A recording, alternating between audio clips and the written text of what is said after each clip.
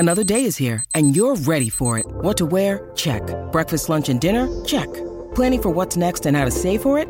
That's where Bank of America can help. For your financial to-dos, Bank of America has experts ready to help get you closer to your goals. Get started at one of our local financial centers or 24/7 in our mobile banking app. Find a location near you at bankofamerica.com/talktous. What would you like the power to do? Mobile banking requires downloading the app and is only available for select devices. Message and data rates may apply. Bank of America N.A., member FDIC. Good afternoon. Welcome to another edition of the Manchester is Red podcast and the Manchester Evening News. I'm your host today, Tyrone Marshall, and joining me, only one guest today, Rich Faye, unavailable for a variety of reasons, it would seem. But the guest today is the one and only Samuel Lockhurst. Hello, Ty. Thank you for having me.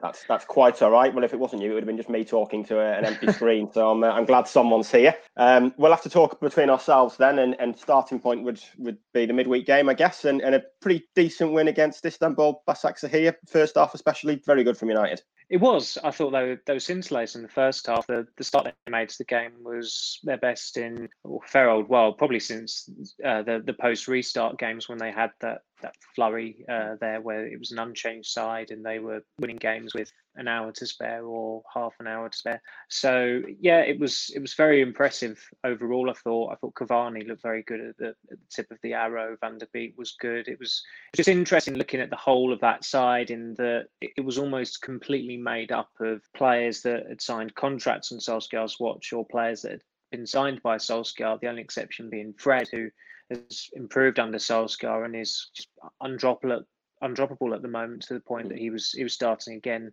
in midweek. I don't think he's missed a league game since the Tottenham trouncing in early October. So that's just a measure of how important he's become. They got complacent in the last half an hour. I think sometimes when you have the slew of substitutes that you can make in the European games, that obviously there's going to be it's going to compromise fluidity and the rhythm. And De Gea was slightly culpable for that goal that was conceded. And if the shot goes in rather than hitting the crossbar, then it's probably a needlessly nervy finish. But 4-1, I think, was still more than a fair reflection of how the game went. And I suppose the only downside for United was that at half time you were thinking they could win this 5-0 or 6-0, and in the end it was only, in inverted commas, I suppose, 4-1.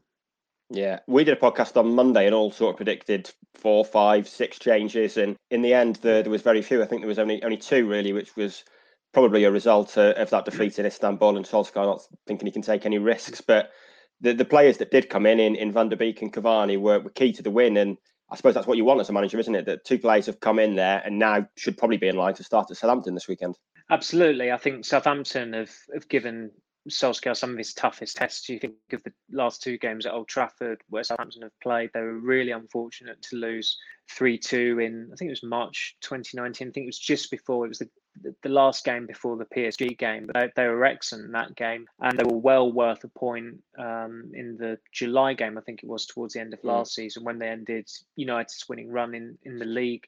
I think Solskjaer will probably say it's at the press conference, they've been one of the toughest teams that he's come up against as United manager, and they've had a really good start to the season. They're 5th in the Premier League, but I still don't think that they're a team that demand a level of respect that Solskjaer has paid to other teams. I think they are a team whereby Solskjaer could completely justify starting Cavani. The fact that there's a 5-day gap helps United a hell of a lot as well, in the they've had proper rest.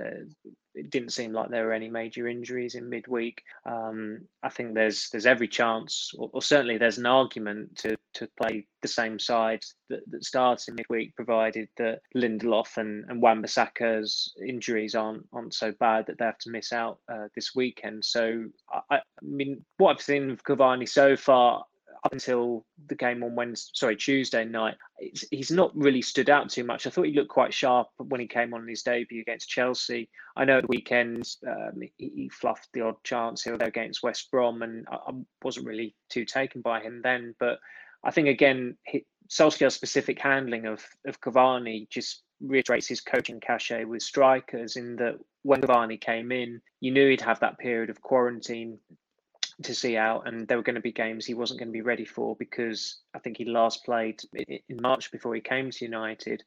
So I think Başakşehir at home was always the obvious game to start him in. So probably having that in mind, and Cavani knowing that he was always going to start that game quite a while in advance, he was able to build up to it, prepare himself for it, and he was really sharp. He was unfortunate not to score. He probably should have scored early in the second half with that shot that was deflected over. But there's absolute merit, I think, in starting him against Southampton. But that's the key for him. He's obviously going to have to transmit that kind of form against Başakşehir to the Premier League. And unfortunately, United so far this season, when they have had really good midweek European wins, they've proceeded very underwhelming performances in the Premier League against Chelsea and Arsenal. And consistency has been something that this side has really struggled to get a hold of. And that's why it makes the weekend's game such an important one, such an interesting one. Yeah, I mean, Solskjaer went quite aggressive with his front three in midweek, and probably played the three players that can play as a centre forward in that system, and a new face in right wing roulette with Rashford. That's probably the weakest position of his across the front three. One did not want to play there long term, but short term, do you think playing those three can work at the moment, and is probably United's best approach going forward for the front three? I think that was something that I tried to reflect on my piece on Tuesday night, in that although Rashford played very well, you can't really see him staying there for the long run. If he does turn out to be a really good right winger, then I think that will surprise everyone, because he doesn't like playing there. I think coaches who have worked with him before at United have said that he doesn't like playing there. Marshall doesn't like playing there as well. I think Mourinho was pretty adamant that those two had to be wingers while he was manager at United, and even now under Solskjaer with Martial, you're wondering, is he going to go back to the wing? I still think it's very premature to write off Martial as a striker just because he's had a 3-match ban. He's missed a couple of chances. He's just having one of those periods where it's not going for him. I'm not saying he's going to be a number 9 like Kane or Lewandowski. I really don't think he will be. I don't think he's got that about him. I don't think he's a specialist enough striker to hit the heights of those two players who probably at the moment, you'd argue, are the only world-class out-and-out strikers in world football. It's a very, very shallow area, that pool. But with Rashford, it's got to be worth trialling every now and then. I think if you're taking Greenwood into account as well, he just strikes everyone as a player that is going to end up more centrally. Solskjaer I remember, I think it was the Boxing Day game last year against Newcastle, he was telling Greenwood to move more infield, move more central, because that's where he's going to get his goals, and that's where he played mainly in the academy teams as well. I think he is bound to be, what's centre forward these days? There was this debate a couple of years ago that the number 9 is dead, and then you see what Lewandowski's done this year, and you see what Kane's doing at Tottenham at the moment, and it's a role that is constantly being redefined. But I think it's safe to say that Greenwood's forte eventually will be through the middle. The trouble is Rashford wants to play through the middle, Martial wants to play through the middle, but I think from Solskjaer's perspective, I know that seems like a problem, but he showed post-lockdown that it doesn't have to be a problem if they do interchange, if they do combine. And that's probably the thing that he's got to try and what's the word? It's probably a really basic word, but just I'm having a complete brain freeze here, which is not good whatsoever. Crack. That was literally it. Crack. Yeah, that's what he's got to crack. It's got to be, getting those three in that team, changing positions constantly, pulling defenders out of position, a little bit like what Liverpool do with Mane, Salah, and Firmino. Firmino's striker, he must be the most selfless striker in the world, because I think he makes Mane and Salah better players by virtue of how selfless he is off the ball and on the ball. And so that's something for United to aspire to. I know that's not a popular comment after what Moyes said all those years ago, but ultimately they have got to aspire to have a front three playing at that consistent level of Liverpool's front three. And that's not even mentioning Diogo Jota. Yeah, and I guess that win in midweek kind of papered over those cracks in Istanbul and re-exerted United's authority in this group. And they're in a position now where they can get the job done next week and try and rest players, which I guess is absolutely essential given the schedule that's coming up, isn't it? I think they've got 9 games in December, and that's guaranteed. It's not like there's one game that could change there. They've all got fixed dates now after the fixtures were finally confirmed by the Premier League on Thursday. So it is going to be a fascinating period, because there have been previous United managers who have had some utterly torturous Decembers, and and have still survived them. I mean, Van Gaal really should have been sacked 5 years ago in December when I think they lost 4 games and they didn't win a single game in December. You had the infamous winter of discontent in '89 with Ferguson and the 3 years of excuses, and it's still crap bedsheet being unfurled.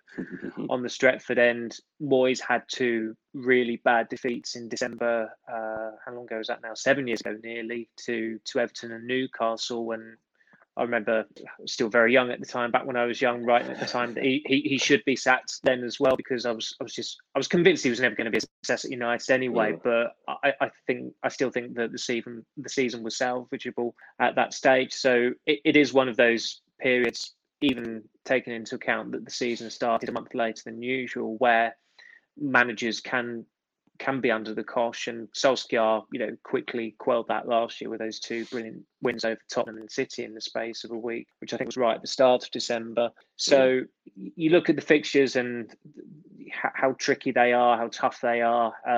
It's it is an invidious time in a lot of ways, but it's also a period that United have got to relish, and it's still going to be surreal, obviously, with no supporters being at the majority of those games, you would think, as well. So I think, again, just looking objectively at Solskjaer at the moment, I know things can change extremely drastically, and this time next week there might be a completely different tone to how we're talking about United, because they've got Southampton on Sunday and PSG on Wednesday.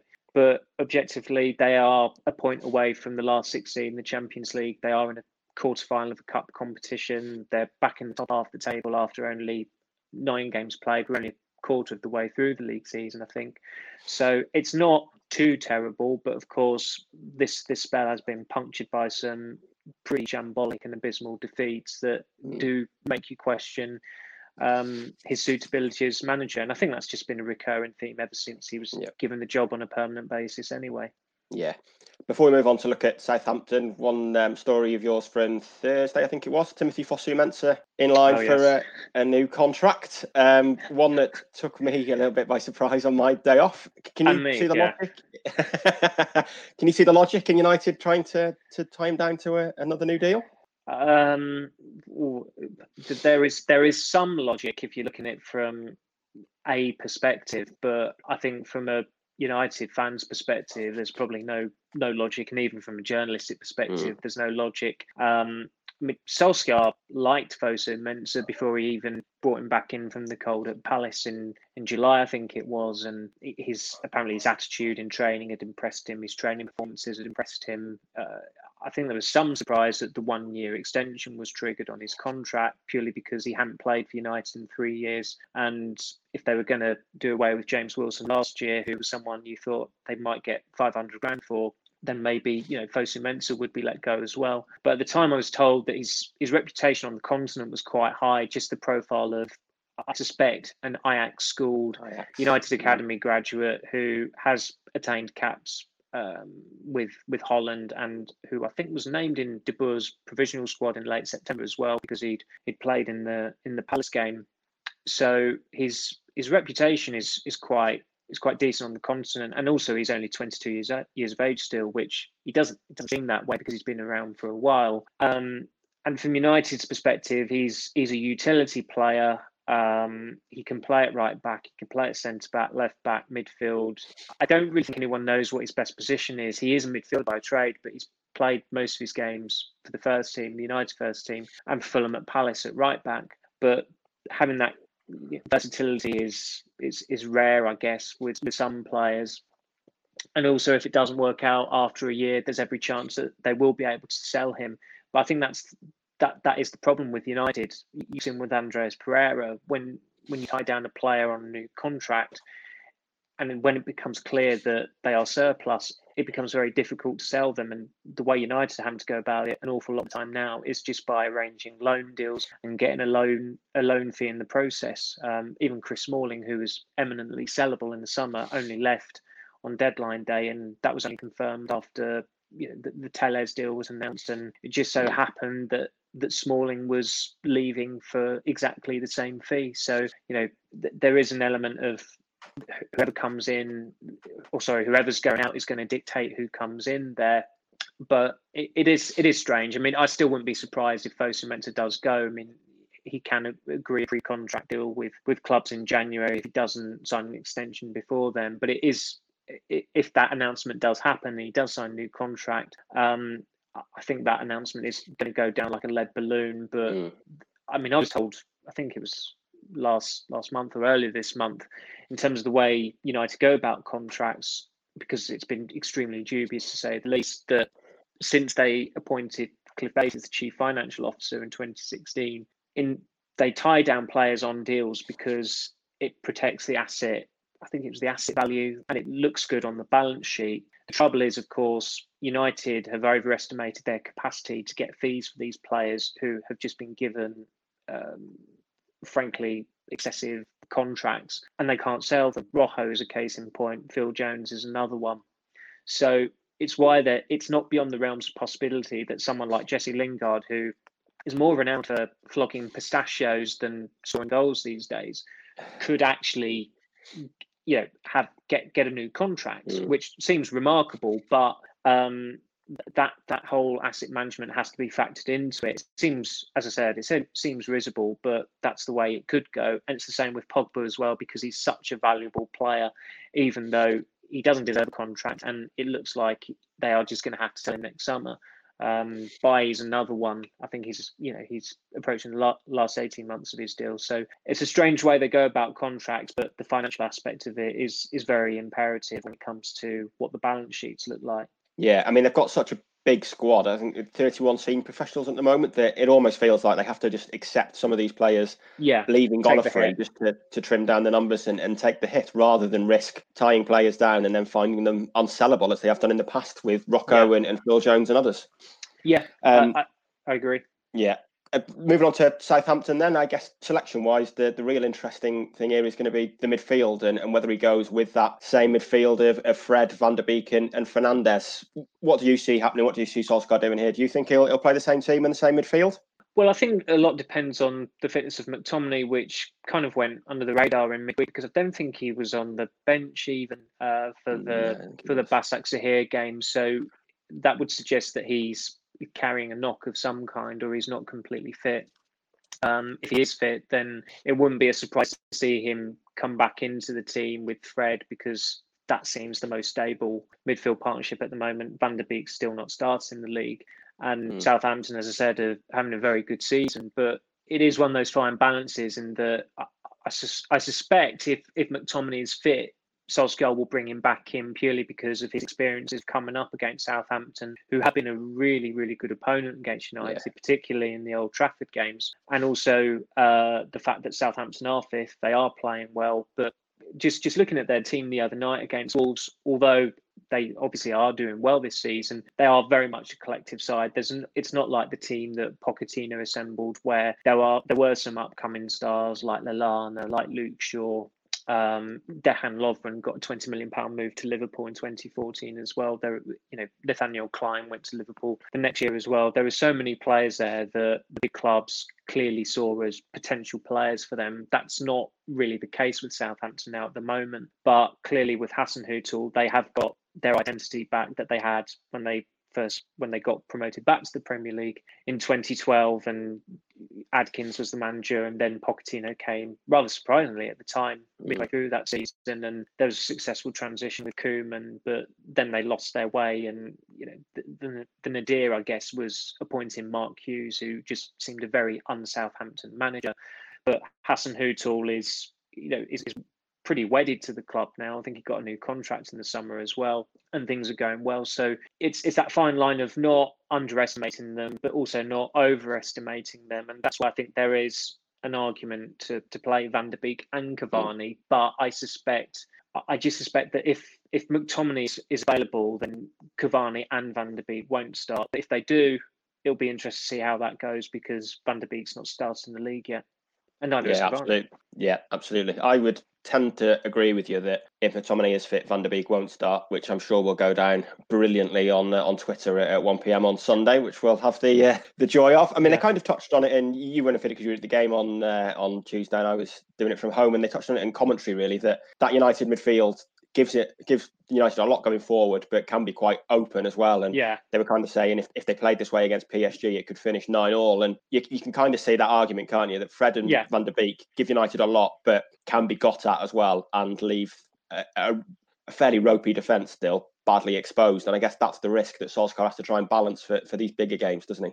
Yeah, I mean, as I said, with Van der Beek and Fred, you're not going to play them against City next month. I just don't. I don't really see that happening. I think that's a game that McTominay, unless something goes wrong, excuse me, absolutely has to start, because he's suited to that occasion as he's suited to the occasion of PSG, and that might be something Solskjaer has to bear in mind. If McTominay is not quite fit enough for this weekend, or there's an element of risk around it, do you risk him and therefore he could miss the PSG game on Wednesday night when he's arguably more needed for that PSG game? Some might disagree with that, but I think, Solskjaer is having to select teams for games weeks in advance now because of the fixture congestion, how relentless it is. As you said the other day, they've got midweek games going well into January. I know there are no FA Cup replays this season, but given how condensed the season is, I don't think that's going to make too much of a difference in terms of how relentless the schedule is for the players. So it will be interesting to see when these big games come along next month. Like the City game is obviously the standout one. Leicester to a lesser extent, I suppose. And you don't know where Leicester might be in the league come that Boxing Day game, but they are, they're kind of in United slipstream these days. So there has to be an element of respect paid to them when it comes to picking teams. But I think Southampton is a game where Solskjaer can justify Van der Beek and Fred. But of course, if they lose it, and they lose it in a way where the midfield two are exposed, then it's going to back up his argument that McTominay and Fred is the way forward with Fernandes ahead of them. Yeah, and one player that we know is probably the first name on the team sheet is Fernandes. We spoke on Monday about whether United are over-reliant on him, and possibly they are, but I mean, who can blame them at the moment? His record since arriving is just absolutely phenomenal, isn't it? And he keeps delivering. He does. There's not much more you can really add to what's already been said about him. The fact he got the Sumat Basri Player of the Year award after coming in halfway through the season is a reflection of just how pivotal he is for United. And I mean, I was kind of reluctant to make the Cantona comparison back in June, July time, but then you saw seasoned match goes who'd been going since the 80s or the 70s, like mentioning them in the same breath, and you think, okay, it's maybe not blasphemous. And he has had a similar impact there. Rio Ferdinand was lamenting the lack of leaders or absence of leaders in the United squad in midweek, and I think he had half a point when he was saying, nobody was on Fernandes' case when he was giving the ball away against West Brom. Well, the irony is, I think if someone was doing that, Fernandes would be on their case, because he's never hesitated since he came in of advising or admonishing teammates. He's got, he's racked up quite the kill list, I think, on that front. And something clearly happened at half time against Tottenham where it got quite heated, and he was involved in that. He's just a spiky character, but United need spiky characters. They need someone who's going to put Pep Guardiola back in their box during a derby.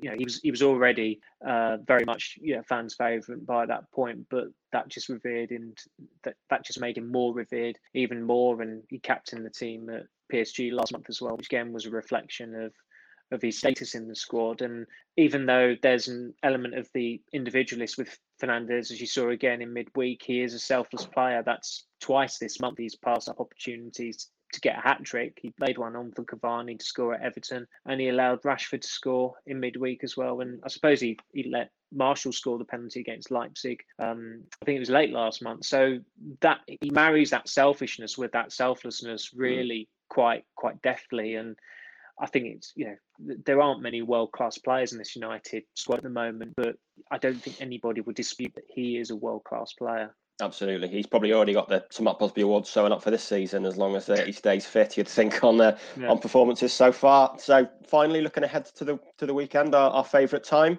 trying to predict what comes next with the most inconsistent team in the Premier League. What do we think is going to happen with United at Southampton this weekend? I really hate these questions. I don't think either of us like these questions. No, I won't pin you down for a score, but do you... I mean, Southampton have done very well this season, but it's a game United should be winning if they have ambitions of comfortably finishing in the top four, isn't it?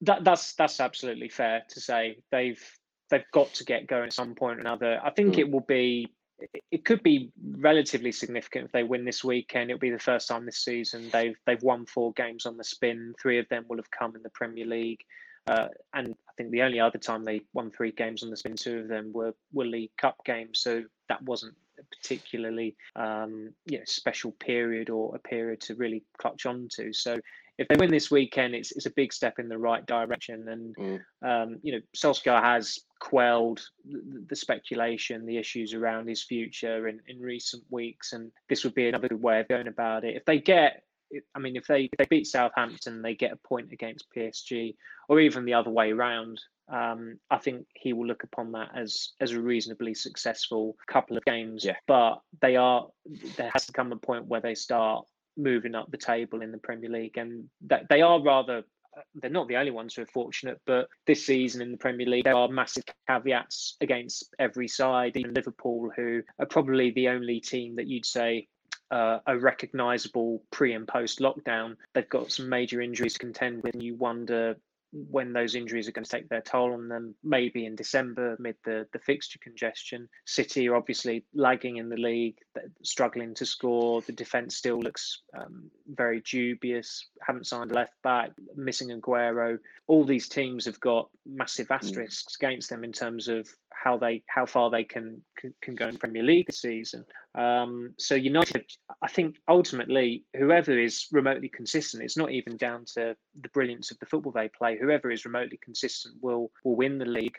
That's not going to be United, I think it's fair to say. But if they just get a measure of that consistency, then top 4 should be reasonably comfortable this season, even though on the face of it, it does look a more competitive season. Yeah, absolutely. I would agree with that.